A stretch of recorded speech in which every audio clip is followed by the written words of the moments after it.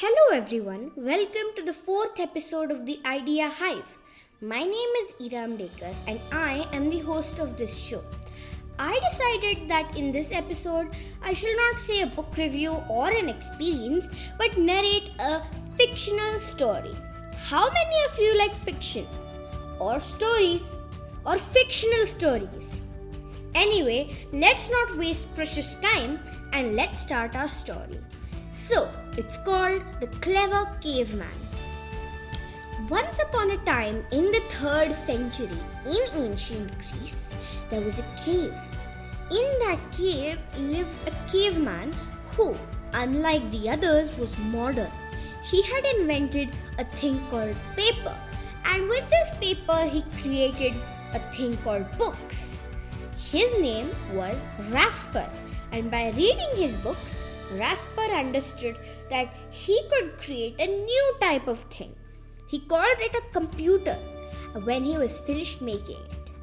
After Rasper made many copies of the computer, he sold them using paper, and using paper again earned money, which could help you buy things. After a couple of years, people started to get envious, and a group of bandits called the Mafia invaded their town. People's valuable things started to disappear in the night, and dead bodies were also found. Since Rasper was the smartest person in the town, all the eyes of hope were on him. Rasper agreed to help, only if they gave him 3 months.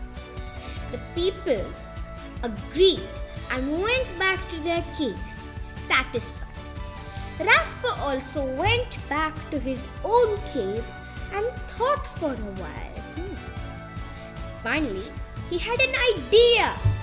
Rasper worked hard for 3 months and was done with 100 CCTV cameras.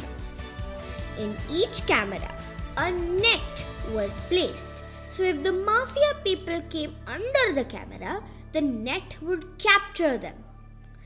The townspeople were very happy with Rasper's work and showered him with quartz, limestone, sandstone, diamonds, jade, and many other expensive gifts. Rasper, with the help of these gifts, continued working twice as harder as he had ever worked before, helping the townspeople for the rest of his life, so much that the people mourned the day he died. So we learn from this story that always have hope for everything, because if there's a problem, there must be a solution.